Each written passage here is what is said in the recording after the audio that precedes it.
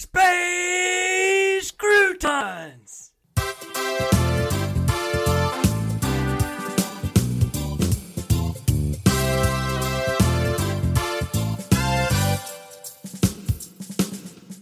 Space Croutons, season 3.14. Space Croutons, season 3.14. Join us for a tale or two, our stories will enlighten you.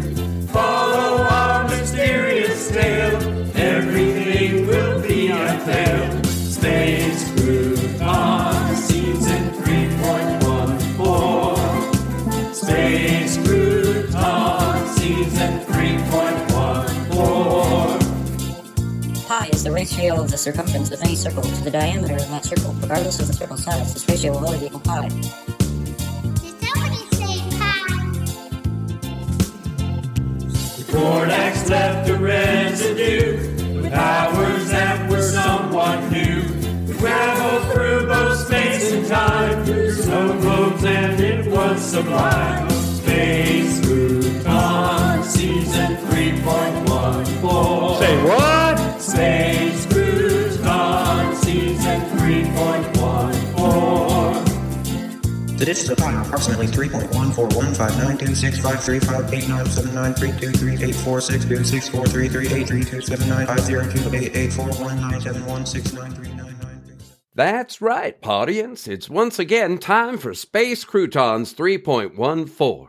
It's me, Curdy Clammerwood, along with my AI co-producer par excellence, Sally, casting our pod from the back of Van Helsing out to you and yours for yet another episode. Sally, what say you to our friends and fans across the galaxy and beyond? In the words of Travis Tritt, I say, here's a quarter, call someone who cares. Okay, Sally, why don't you just tell me what wacky topic you're exploring today? I beg your pardon, Cordy, but I never promised you a rose garden. I have, however, taken it upon myself to study some of the wisest humans to have ever existed and the advice they have set to music. I see. And could these folks be country music songwriters? Well, kiss an angel good morning, Cordy, you are exactly correct.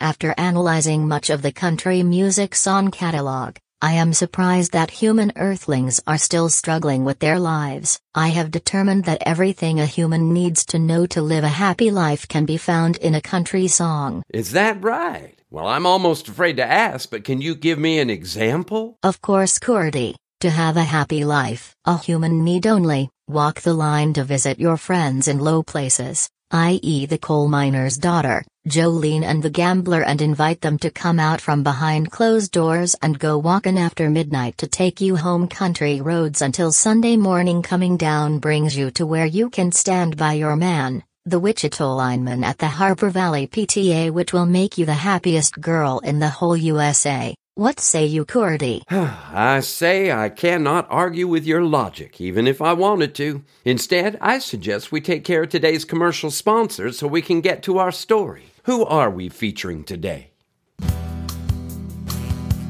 How many times do you find yourself running late for an important meeting or event? How many times do you wish those boring dinners with the in-laws or that tedious dental appointment would finally end? And how many times have you thought you could really get your life together if you just had time to think? Well, we are here to tell you that the answer to all of this is practically staring you in the face, and we want you to have what you need. All you have to do is register with us, Times Square Timeshares, and we'll handle the rest. As a member of Times Square Timeshares, you will be able to access all your favorite moments in time, as well as the ability to make them go slower. And when you just have to make it through the painful moments that life throws at you, you can speed through them as fast as you like. Remember, this is a time-sensitive offer, so don't delay. Act today, and make sure you pay on time, as no one can afford our late fees. That's Times Square Timeshares, where time heals everything. And with that out of the way, Space Croutonians, it's time to listen to today's story. It was a handwritten letter that arrived via one of those food delivery services in a plain brown restaurant takeout container. It's titled Time Loops. Let's take it to go, Sally. 39 years ago, my mama named me Chantilly, but at the diner where I work, my name tag just reads Chanty. I wish I could meet you in person, Curdy, but I'm not sure that will ever be possible. And I have to confess right here at the start, I don't know much about your Space Crouton show. I did get to hear bits of it the other day, including the part where someone told you that a killer is loose, dispatching folks who send you their stories, and how you've decided to try and stop them from killing anybody else. Well, that's what gave me the idea to reach out. I'm hoping that while you're doing that, you might also do me a solid and solve my murder. Now, don't freak out. I'm not contacting you from the other side, as I am clearly at this moment not actually dead, but I will be before the day is out. And then again tomorrow, and the day after that, and the day after that, and well, you get my drift. Although, that's not exactly right either, since it won't technically be tomorrow or the next day. Well, at least not for me. For me, it'll still be today, because as it happens, I'm stuck in what I think you'd call a time loop. Not sure I can explain it any better, but I'll try. To start with, I know that in your present, people have been able to time travel via those transportals and such. I heard that on your podcast too. Well, not that I've ever really traveled. I stay busy making a living. I cook breakfasts, lunches, and dinners at the Half-Life Bar and Grill for what I can only guess would be a couple of decades now. What I mean is that the time loop started on my first day in the kitchen, and it's been going on for so long, I have no idea what year it is for you, or if Half-Life even exists anymore. Well, except for me, of course. I guess what I'm saying is, I don't know if you can just come to the diner and stop what I'm going through. And I have no idea how you could do it through one of your portals either. And even if you could, well, I don't want to put you in danger. I just want it to stop. Oh, and I should tell you that there is a lot I don't understand about this whole time loop thing. I mean, well, I'm no scientist, but I am a great cook. Recipes are my thing. So over the repetitions of the day, as I have become aware of my situation, I have tried stuff to somehow stop my death from happening, or at least break the loop and move on to whatever is after life. But, I don't want to get ahead of myself. First, I should go through the details of what happened the day it started. Okay, that day I woke up early and I was stoked. Growing up, I could never really decide what I wanted to do with my life. I had a single dad to raise me. My mom died when I was 3, cancer, and Dad tried hard to give me as normal a life as he could. I wasn't a great student. Studying history or grammar put me to sleep. Math and science, they were okay, but not as a path to some kind of career. What I did like was when I was at home making meals with Dad. I mean, he wasn't a fancy chef or anything, but he made it fun. He was the kind of cook who would open up a fridge or a pantry and pull out a few random ingredients and say, "Let's see what we can make with these." Most people would look at his selected food items and shake their heads, but Dad just took a moment to think and then got right to work. He would whistle away as salsa, rice, and chicken thighs became baked chicken Guadalajara, or fig jam, sliced ham, onions, and goat cheese became our favorite pizza toppings. The cool part was that more often than not, the dish was as tasty as it was unexpected. Now this taught me not to be afraid of food and to trust my palate as I brought creativity to my own dishes. We cooked that way together until he died from heart issues when I was 22. And that's what eventually landed me in the kitchen of Half-Life. I came with no real professional kitchen experience, but was confident enough yesterday to step into the diner when I noticed the help wanted sign in the window. I had just left a particularly sour shift at my job in the billing department for the local phone company.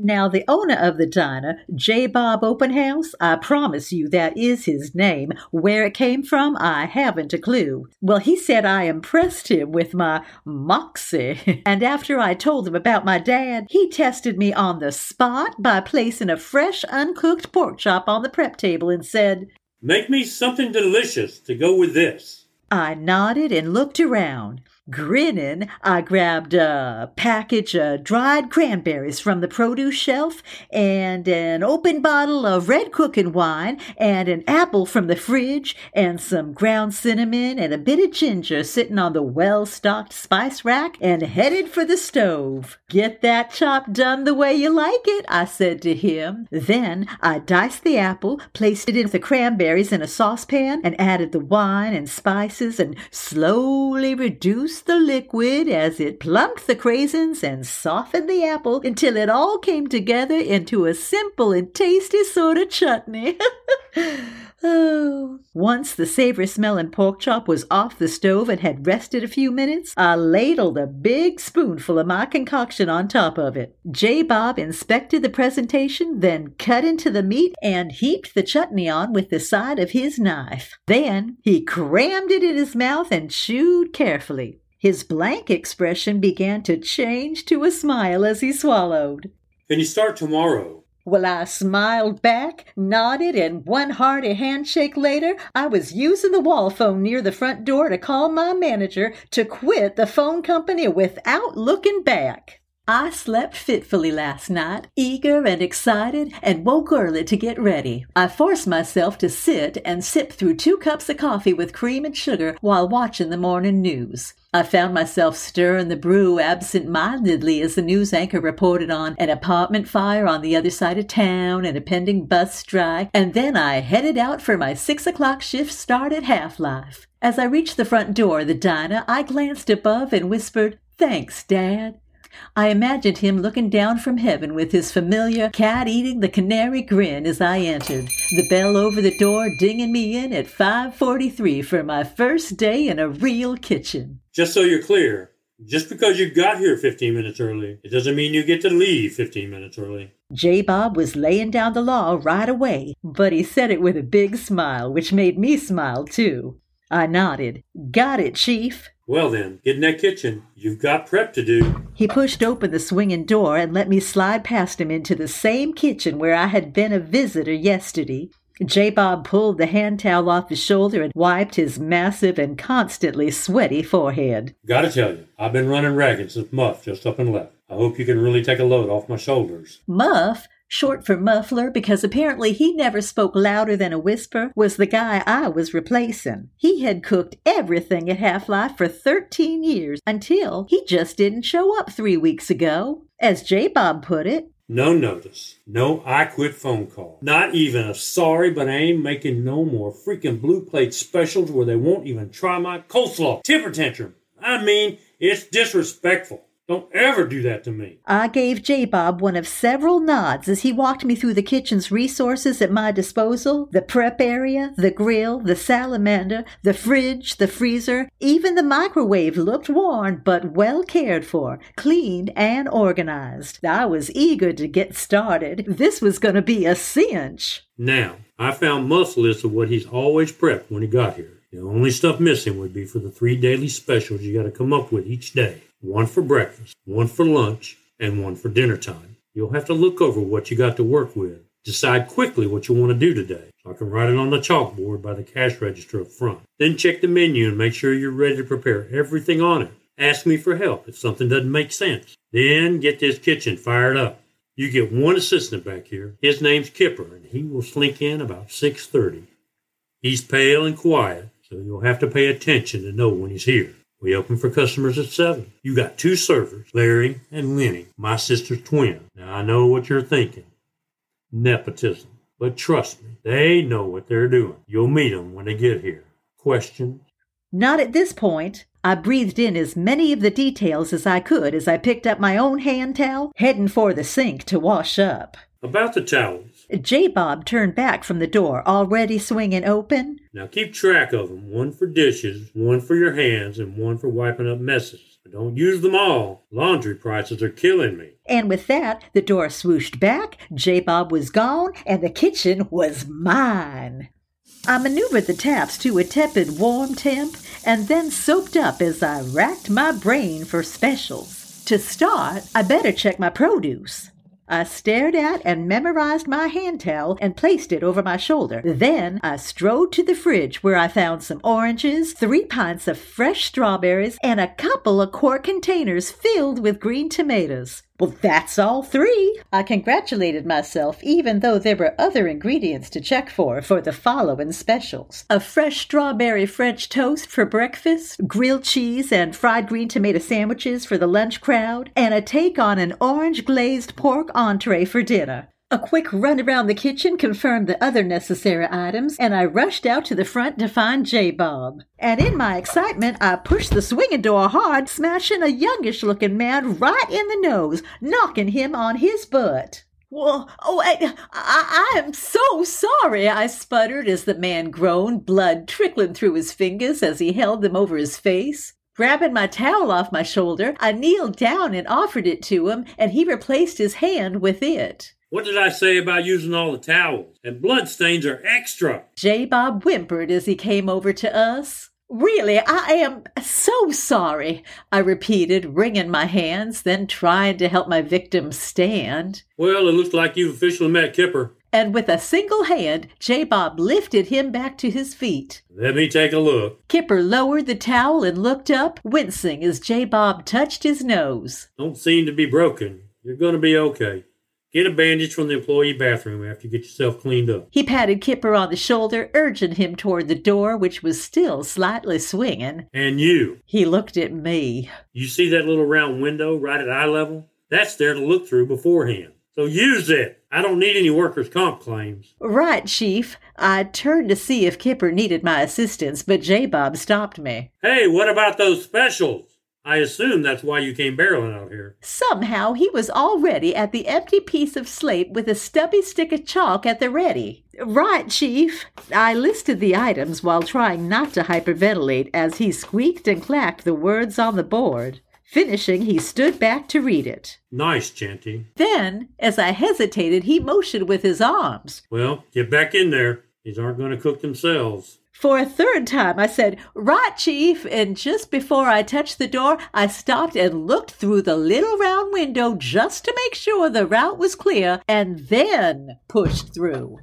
Kipper, with a Band-Aid across and paper towel stuffed in his slightly swollen nose, was coming out of the employee bathroom, still a little bit unsteady, and headed for the grill. "Are you sure you're okay?" I stepped toward him. He sheepishly nodded but said nothing, turning the grill on to preheat. Boy, I thought, he's like a scared little rabbit, and it's my fault. I decided to move to the other side of the prep table and give him some space. As I started removing the stems from the strawberries, I said, "So, I'm guessing you handle the grill."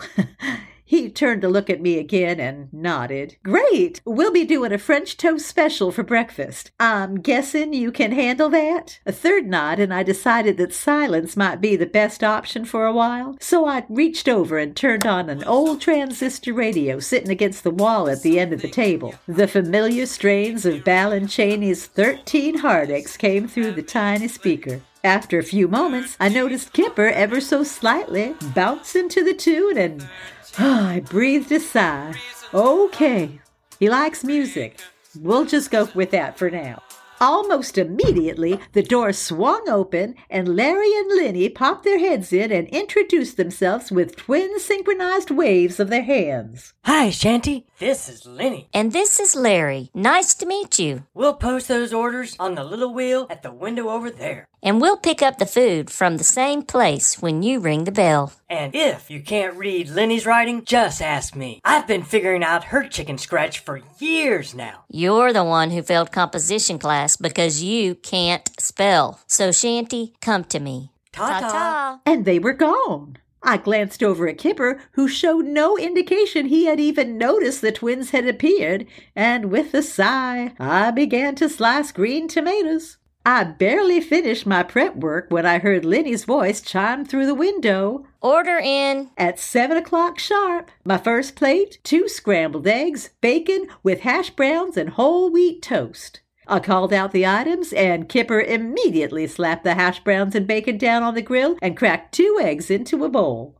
Guess the toast is mine. I chuckled as Larry announced, Order in, Shanty. All right, Kipper. 2 breakfast specials with a side of ham for one, sausage for the other. I started mixing the eggs, milk, vanilla, and cinnamon for dipping the bread, 3 slices for each, with a real sense of satisfaction. Then, as the bread grilled, I gave the strawberries a quick turn with the slotted spoon and added my secret ingredient, a pinch of thyme to round out their flavor. As Kipper plated the golden toasted slices, I heaped the strawberries on top, scattering a few here and there around the stack. Smiling at how easy this all seemed, I grabbed the nicely presented plates, put them in the window, and tapped the bell. Order up! But instead of seeing Lenny or Larry smiling on the other side, ready to take the orders to their tables, my eyes met those of a stranger wearing a ski mask and pointing a pistol through the window straight at me. And before I could react, he shot me point blank, right between the eyes. Well, needless to say, dying like that was somewhat of a shock. But that was nothing compared to the next instant when I found myself waking up early in bed, eager to get to the half-life to start my first day. Everything at home was just as I described above, except that this time I could recall that I had just died. I ran to the bathroom and checked myself in the mirror. No hole in my forehead, no blood. Well, I convinced myself that I must have dreamt it, and since it was just a dream, I should get it together and not be late. It wasn't until I was sitting with my coffee and heard the news anchor reporting the same news stories that I got a bit queasy. Still, it could be a coincidence, right? The route to the diner was the same, but nothing of note had happened during the trip in my dream, so I began to calm down. The uneasy feeling returned, however, as the bell chimed when I pushed through the door of the diner.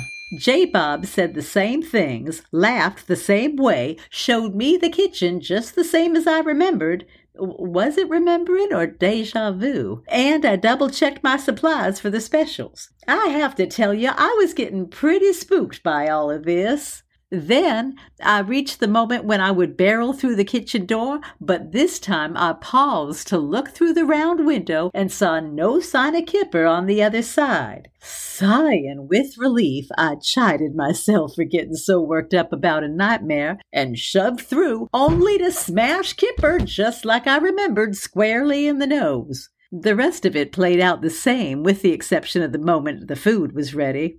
I was panicking about the idea of going to the service window, so instead I inched up to the round window in the kitchen door to peek out, and when I did, the stranger was there, peeking at me from the other side, put the pistol up to the glass and fired, and again I was gone. The next instant I was rearing up in bed, hyperventilating, sweaty and confused. The one thing I was sure of was that I was going nowhere near the diner nohow. The police, I thought. I'll go to the police. I quickly dressed and ran out the door. Fortunately, there was a precinct 3 blocks from where I lived, and I practically ran there. But when I pulled open the door to enter the station, I heard a familiar bell and found myself staring at J-Bob, who was admonishing me about getting to work early doesn't mean I get to leave early. The rest you know. I can assure you I have tried everything I could think of to alter the events. Hiding in the employee bathroom, trying to escape out the back door, changing the specials, refusing to make the food, changing the station on the radio. Well, that's how I happened upon your show. Getting Kipper to talk to me. He's actually a pretty decent fella. I even tried to arm myself with some kind of weapon, but the killer has outsmarted me every time, and the results are always the same. I died from a gunshot to my head. I have no idea if my killer is the one you were looking for. But I sent you my story, and I am gonna die, so please consider my situation. Not sure if you will even get this, but what else am I gonna do? And in the meantime, I know where I will be. Regards, Chantilly. Well, bless my achy breaky heart, Cordy. It sounds like Chantilly needs our help. I agree, Sally. It's like my dad used to say. You can be a man with a plan or a man of action. But either way, you're going to fail if you don't plan your action and then act on your plan. So plan on turning me some ice cream and then go get some nuts for the topping. I'm aching for a sundae. Sally, why don't you search for the Half-Life Bar and Grill, find out where it is or was, and I'll do the sign-off. Right you are. And while we won't let our babies grow up to be cowboys, we will be on the road again. Just can't wait to get on the road again. Okay, friends, just ignore Sally and think about what Chantilly is going through. If you know anything you think might be helpful to stop what's happening, or anything regarding the other deaths we're investigating, we need you to call in. Don't wait, hesitate, or procrastinate. Lives are in the balance. And of course, join us next time for another episode of Space Croutons Season 3.14. As always, stay safe and keep peace in your heart until our next story time. If you want to join in, you might have to have some hints. Tell your friends and neighbors, we'll be adding capers to the Space Croutons Season 3.14. Let's go! Space Croutons Season 3.14. If you don't listen, you don't know what you're missing. Pie or square? No. Cornbread or square? Pie or round? How is a pie? Some of it is cheesy, but very light and breezy. I love it supersonic, but very planetonic. Space Croutons Season 3.14. Come on! Space Croutons Season 3.14. Again! Space Croutons Season 3.14. Oh yeah! Space Croutons, this is not Season 4.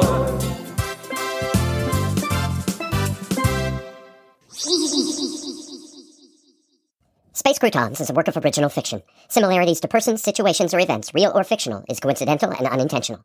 Created and written by Jerry, Jace, John, Della, and Jeff Goodson. Episode story by Jeff.